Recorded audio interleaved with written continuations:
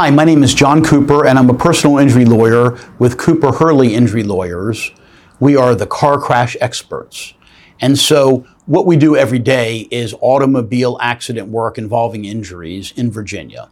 And so I wanted to tell you about some new developments that have happened in Virginia insurance law that have greatly, quite frankly, improved the deal for consumers in the state. So here's what happened. Recently, the Virginia legislature increased the minimum limits that are to be issued on every automobile policy in Virginia. I started practicing back in 1988. And in 1988, when I got out of UVA Law School, the rule was minimum coverage in Virginia was $25,000. So it didn't matter if they made you a quadriplegic. If the insurance policy only had $25,000 minimum coverage, that's all you got. And of course, that resulted in lots of tragic situations.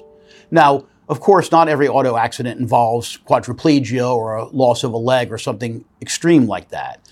But these days, with the cost of health insurance, $25,000 hardly covered your medical bills from the emergency room, MRI, physical therapy. It was going to get to 25 like that. And that doesn't account for pain and suffering and the other parts of the claim.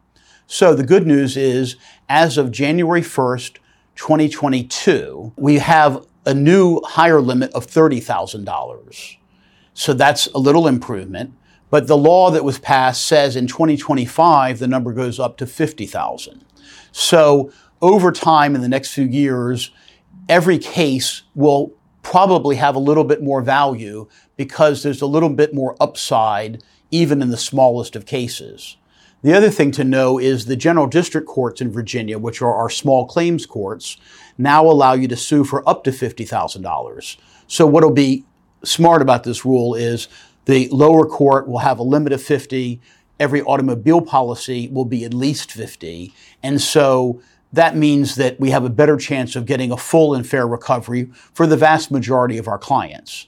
Now, for those who have injuries that are worth way more than $50,000, that's a different story. And there's a bunch of other more complicated rules about underinsured motorist coverage, which I'll cover in another video blog in the future. But the good news to hear today is the policy limits in your new Virginia automobile insurance have gone up.